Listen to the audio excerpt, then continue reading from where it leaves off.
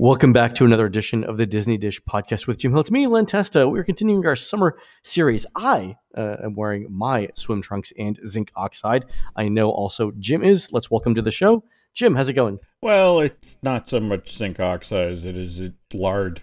Lard? Well, some of us have an easier job getting into our mankinis than other people, okay? I actually have SPF 100 sunscreen, and it looks for all the world like white latex. I was about to say, it goes on about the same way. That's really what that is at that point. Okay, well, SPF 100. Are we vacate? Well, actually, you are. You're in Orlando. You are, in fact, vacationing on the surface of the sun. So enjoy. I was at the Animal Kingdom the other day, and it's been raining every day for the last, because it's summer now in Orlando, so it rains every day. Yep. But when it did one of those things where it rained for 4 hours, and then the sun came out, and it was like everyone was in a steam bath. I hadn't experienced that in a few months. It reminded me of a number of things. But I was there to see the new Up bird show. Remember Flights of Wonder? Yes, you said, yeah. Mm-hmm. They've remade the show a little bit, incorporating the characters Russell and his dog, Doug, from Up. So it's now Up-themed show. As far as I can tell, it's basically the same show with Russell and Doug in there for comedic relief. But still basically the same show with birds. The birds themselves are pretty fascinating. It's still a good show. Mm-hmm. That went over really well. But I also was over there to check out Satu'li Canteen on the 1-year anniversary of it opening. This is the quick service restaurant inside Pandora. And it's actually the highest rated quick service restaurant in the Animal Kingdom. Have you been there? Yeah. I have to admit, a year in, how much of the Pandora-inspired menu is still there? Remarkably, it is almost all still there. Wow. The concept is still the same. So it's still like a Chipotle-like build-your-own bowl. Mm-hmm. You pick a protein, so chicken, beef, fish, or tofu. You pick a base, which I think is a sweet potato hash, rice, greens, like a kale and romaine. I believe there's a fourth one that I'm blanking on. And then you pick a sauce and then sort of bring it all together. I tried most of the dishes again during my trip.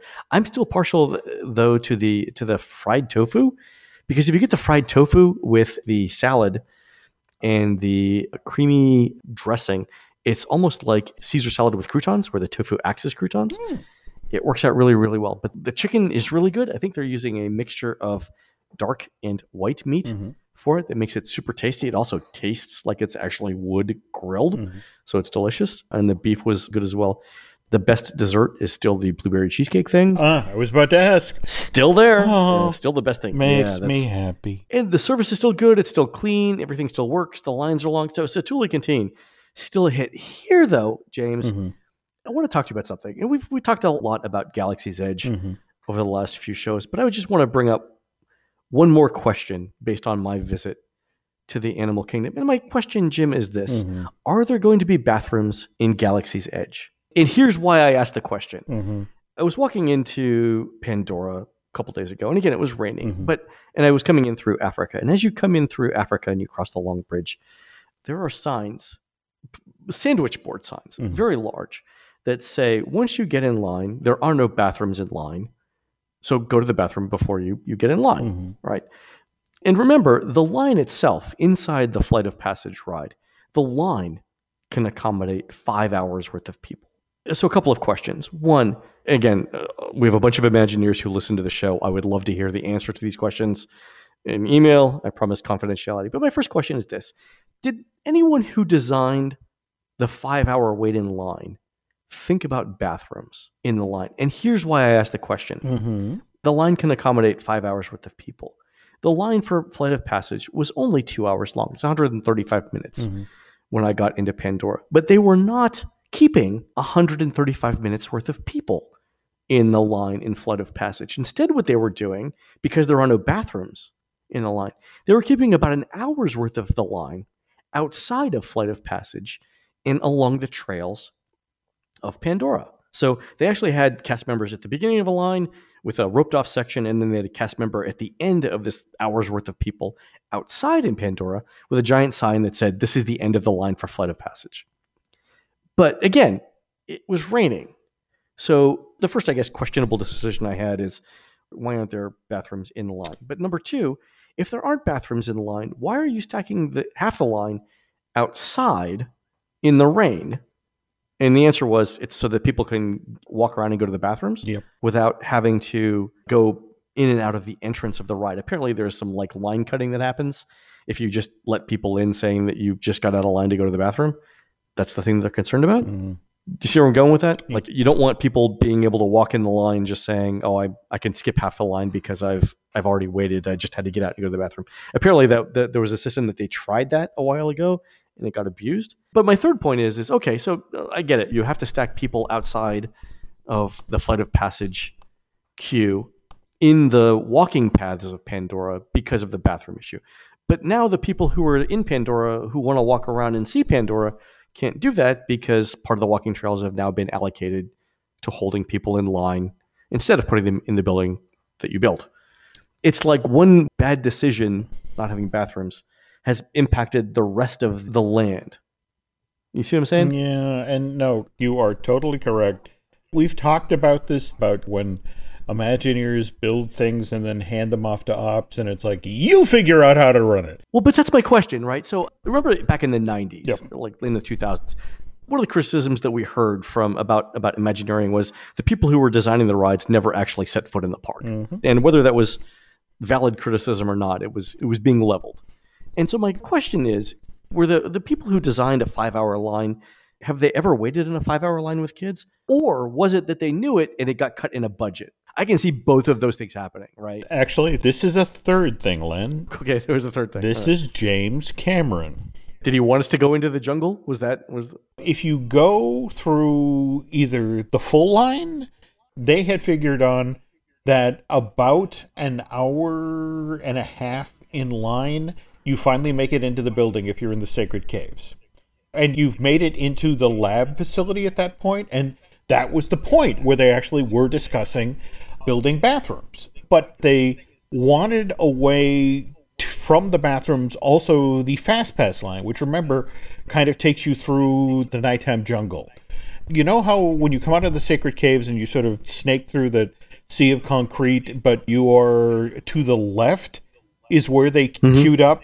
They wanted to drop a bathroom right there. If it's a 5-hour long line, it's not realistic. And evidently it was Cameron who just, that'll take them out of the story. Not having a bathroom will take me out of the story too, Jim. Given that Pandora being now officially considered a success, it's going to start to march around the world. I mean, you're going to see it show up in one way or another in Japan. But one of the first things they're going to do when they get to Japan is the Navi River Adventure and the Flight of Passage are, in the next iteration, 2 entirely separate buildings.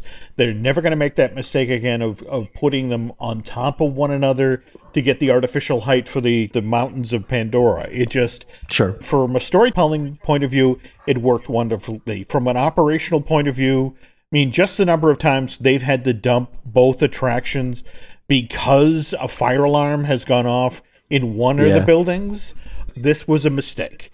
We shouldn't have done this, doubled up like this. In fact, just today, I don't know if you've been keeping tabs on the whole Disney-Fox acquisition and, how Comcast is supposedly prepping an all-cash bid. I've heard, yeah. But Disney and Fox still want this to happen. So they've announced that on July 10th, there will be a Fox shareholders meeting and there will be a Disney shareholders meeting. And in both cases, they will be voting on this acquisition. But one of the reasons that Disney wants this done is they want to move now on the third Pandora ride. Oh, really? Well, yeah, remember, there's a third expansion pad there.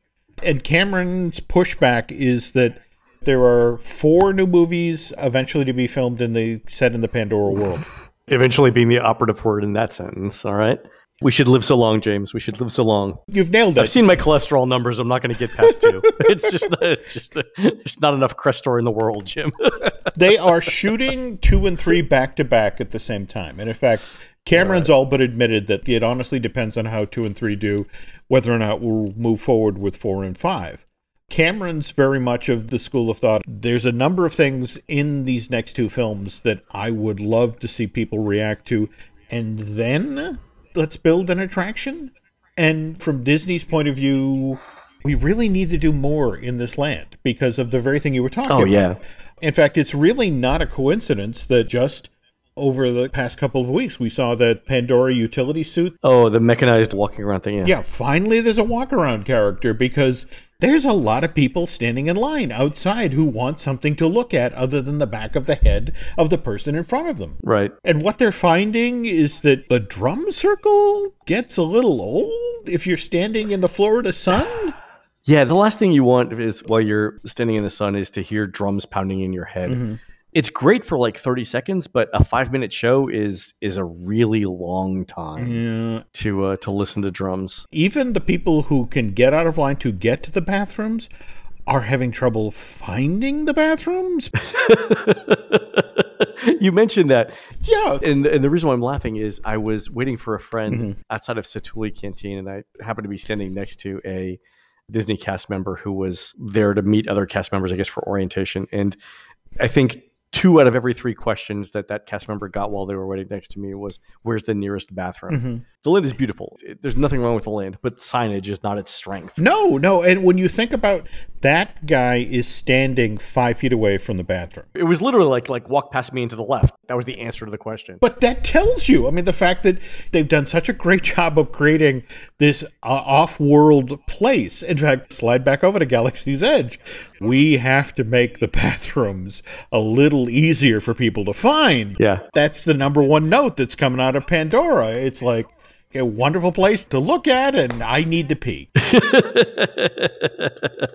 Luckily, in the case of Galaxy's Edge, you have things like the 2 different cantinas. And once you enter the building, it will have the standard check-in desk, and there's the bar, and hey, look, coincidentally, I mean, all of us who know the design language of, okay, next to the bar is going to be the restroom, and I'm a happy person. You mentioned design language. The one thing that I thought was funny about being in Pandora when people asked the question about the restrooms was that the cast member did not even attempt to speak Na'vi. Mm-hmm. You know, like remember when the land first opened, Disney was very big about having its cast members speak to you. So if you were in the old days, if you said, excuse me, where's the bathroom? They would start with, Kolsi, which is hello. Mm. Oh, Nagati, Kamli, I see you.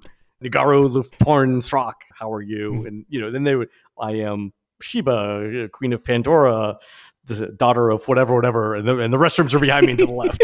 And I think they realized pretty soon that people didn't want the whole Game of Thrones speech about their lineage. They just wanted the answer to the question. That's right. This cast member was just basically saying it's behind me and to the left. Circling back on our earlier point, this is why you want to be in Anaheim next summer. Oh, totally want to get there. Because you'll get what they wanted to do. And by the time Orlando opens, you'll get the bathroom is over there.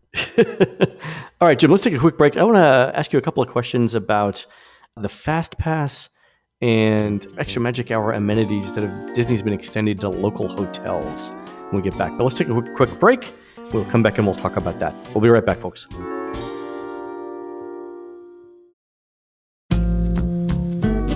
And we're back. All right, James. So as part of my research for the unofficial guide this year, we have to visit the hotels in the Disney Springs Resort area. And there are 7 of these hotels. They've been around forever. There's Holiday Inns and Hiltons and Wyndhams and other properties. The one that I had to stay at this past week was the Hilton Buena Vista Palace.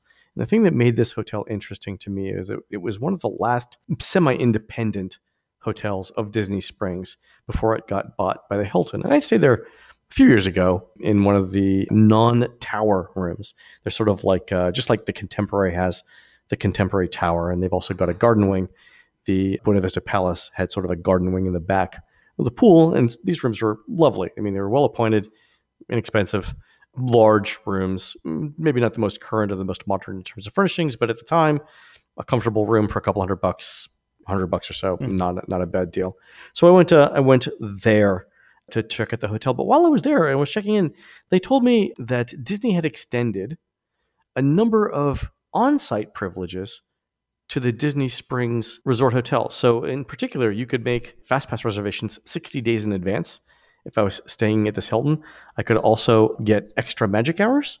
And apparently at one point last year, I don't know if we were talking about this, but you could also get the Disney dining plan if you were staying at one of the Disney Springs resort area hotels. Now, the dining plan thing isn't happening this year, but they've tried it. Jim, what's Disney trying to do here by extending these privileges out to the Disney Springs hotels? Because these aren't Disney-owned hotels. What are they thinking here? Part of this really is on the back of the amount of time, money, and effort that's been put into the repositioning of Downtown Disney to Disney Springs. In much the same way that people who stay at the Contemporary or the Flow or the Bay Lake Towers or across the way at the Poly, they're in the Magic Kingdom Resort area and the perks that come with that. This is trying to sell the notion of you're staying at Disney Springs. You're staying at the most exciting dining, retail, entertainment area in Orlando, though these are not, in fact, Disney-designed hotels, so to speak. Just across the way, you have Saratoga, but the notion of you are now in this zone, which we've got that whole Crossroads project that's going on, where Crossroads is basically going away so they can create a highway ramp that speeds people right into this world. I mean, This is basically phase one of making the world excited about you're staying in the Disney Springs area. This is a legitimate part of the resort, and these are the perks that come with staying at the Walt Disney World Resort. Those hotels, Jim, they give Disney a cut of their revenue, right? That's the price of being on. Okay, so is it the case where these hotels were looking at the 3 or 4 year construction project for Disney Springs, which, and let's face it, it was a hassle to get to some of these hotels. Yes, yeah. During that construction, if they're just coming off of this last little bit of construction, they've got an upcoming project where we're going to demo Crossroads and start construction on the other side of the hotels. Do you think that extending these amenities to these hotels is Disney's way of saying we'll make this up to you? No, absolutely. The very thing you touched on, that it's a 2-year project between the demo that has to be done on Crossroads, between the various retention ponds that have to be built, highway ramps, that sort of thing. And again, the 3 or 4 years of misery with the bridges. Now that the bridges are in place, the walkways that take people across Buena Vista and that sort of thing, it's so much easier to actually get over to the Disney Springs. But during the lead up to this, it's like, why would anyone want to stay down in this corner of property? And you of all people know that, these are the hotels that took a hit during all of that construction. Nobody really wanted to stay down in that corner of property when it was, this endless construction zone that it was so slow just to move through it to get over to the parks. Oh, yeah. And you didn't have, for the hassle that you put up with, you didn't have the perks like extra magic hours or the fast passes. And in terms of rates too, Jim, these hotels are not cheap. The Buena Vista Palace that I was staying at, when you add in its I think it was a $30 a night resort fee and then a $10 self-parking fee, with tax and everything, it's almost $300 a night to stay at this property. That's a lot. That's Disney moderate money. Yep. Not to belabor this point, but we are still well in the middle of what's going on the west side. So Disney Springs, for all of this talk of come see our restaurants and shops, and it's like, we're not done yet. Yeah, they've got a couple more years of construction. Yeah. As somebody who's operating in that corner of the resort, and especially when you're really at the fringe, it's a bear. And the fact that Disney had to make this sort of concession tells you a lot about how things have changed in Orlando. Because for the longest time, it was like, these are our good neighbors. Right. They're not actually Disney resorts. They're our good neighbors. They're not family, but you can borrow a cup of sugar from them if you need to, right? That's exactly it. And now, taking into consideration what's going on down the street, and we are going to see a brand new hotel at Universal open up in August. These are longtime partners of Disney. For the 50th anniversary, they're not going to be able to fit everybody on property. No, there's no way. Everything will be sold out. So you think that they're looking at these extra hotels. I think there's about, 3,000 more rooms in the 7. There we go. Just under, like between 2,500 and 3,000. They're looking at that as sort of a safety valve. Yeah, just the Hilton Buena Vista Palace. That's it's like 700 by itself, I think. Yeah, 750, something like that. Well, right? If I'm looking at it correctly, it's 1,014, but... Oh, okay, so that many. Okay. Yeah, but I'm old enough that I remember when they had the Dutch Inn over here, and they genuinely struggled being at the edge of property. They were often the affordable opportunity. Back in the day when there were only the 3 and 4 hotels, I mean, they did very well. It's just during the explosive growth of the 80s into the 90s with all of the, on-property resorts, these were genuinely hurting. Yeah. I think even after the sort of the double whammy of 9/11 and then the recession in 2008, 2009, a lot of people questioned why you would stay there when you could stay at a value resort for less money. Mm-hmm. And that's still a tough value proposition, I think, for the Disney Springs resort area hotels. You can stay at a value resort on property cheaper and still get Magical Express. Even if you can Magical Express, you can still get the dining plan. So even if Disney's giving you the 60 days for fast passes and the extra Magic Hour benefits, you could still save money going to a Disney resort, and you'd have more reliable bus transportation too, right? That's the Achilles heel of any offsite hotel, is often either the bus transportation to the parks or the dining on site. That's what our surveys say. Absolutely. I still think it's a tough value proposition, though. I mean, again, I didn't pay the $300 a night. I got a little bit of a discount on it. But for $300 a night, I wouldn't stay at this particular hotel. It's just not. I would have stayed at a value or a moderate, even knowing that the room was bigger and the bed might have been slightly better. The overall value proposition to me wasn't as good. Certainly, I would say the well-designed rooms at Pop Century, the new ones, even at 260 square feet, I would have taken that over what I had for $300 a night at the Hilton. It's a strange sort of strategy. Like, it doesn't cost Disney any money to extend out Fast Pass or extra Magic Hours. It does impact the people in the parks a little bit because now you're competing with 3,000 more people to get the same number of fast passes. I don't think that that's the solution to that value proposition problem. It's kind of a Band-Aid on a heart condition. It makes them feel loved again. You just have to go a quarter mile in any direction from those 7 hotels, and there are additional, more affordable hotels. Maybe not with the amenities that you were just talking about or the transportation, but there's a hotel room for every price point.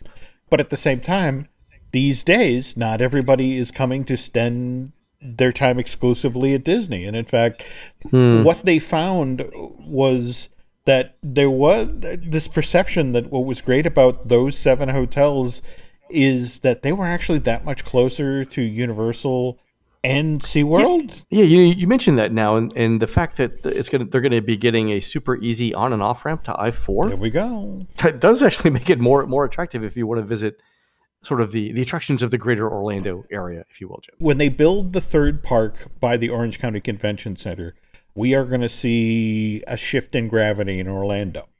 You have these hotels at the periphery of Disney that, because of this new highway arrangement, that sort of thing, that much easier to get on and off. Now, mind you, the wild card here is still those toll lanes that are being built down the center of I-4 and how those are going to work. I mean, you're damn near a local at this point. Are you keeping tabs on that project at all, or? I haven't gone that far down on I-4 to see where the lanes start yet. I'll try it this weekend. Okay, because when I was last at Universal, as you made the turn off of 4 coming from the airport, you could see the physical setup of, okay, so these are the outside traffic lanes, and this is the toll lane, literally running down the middle of the highway.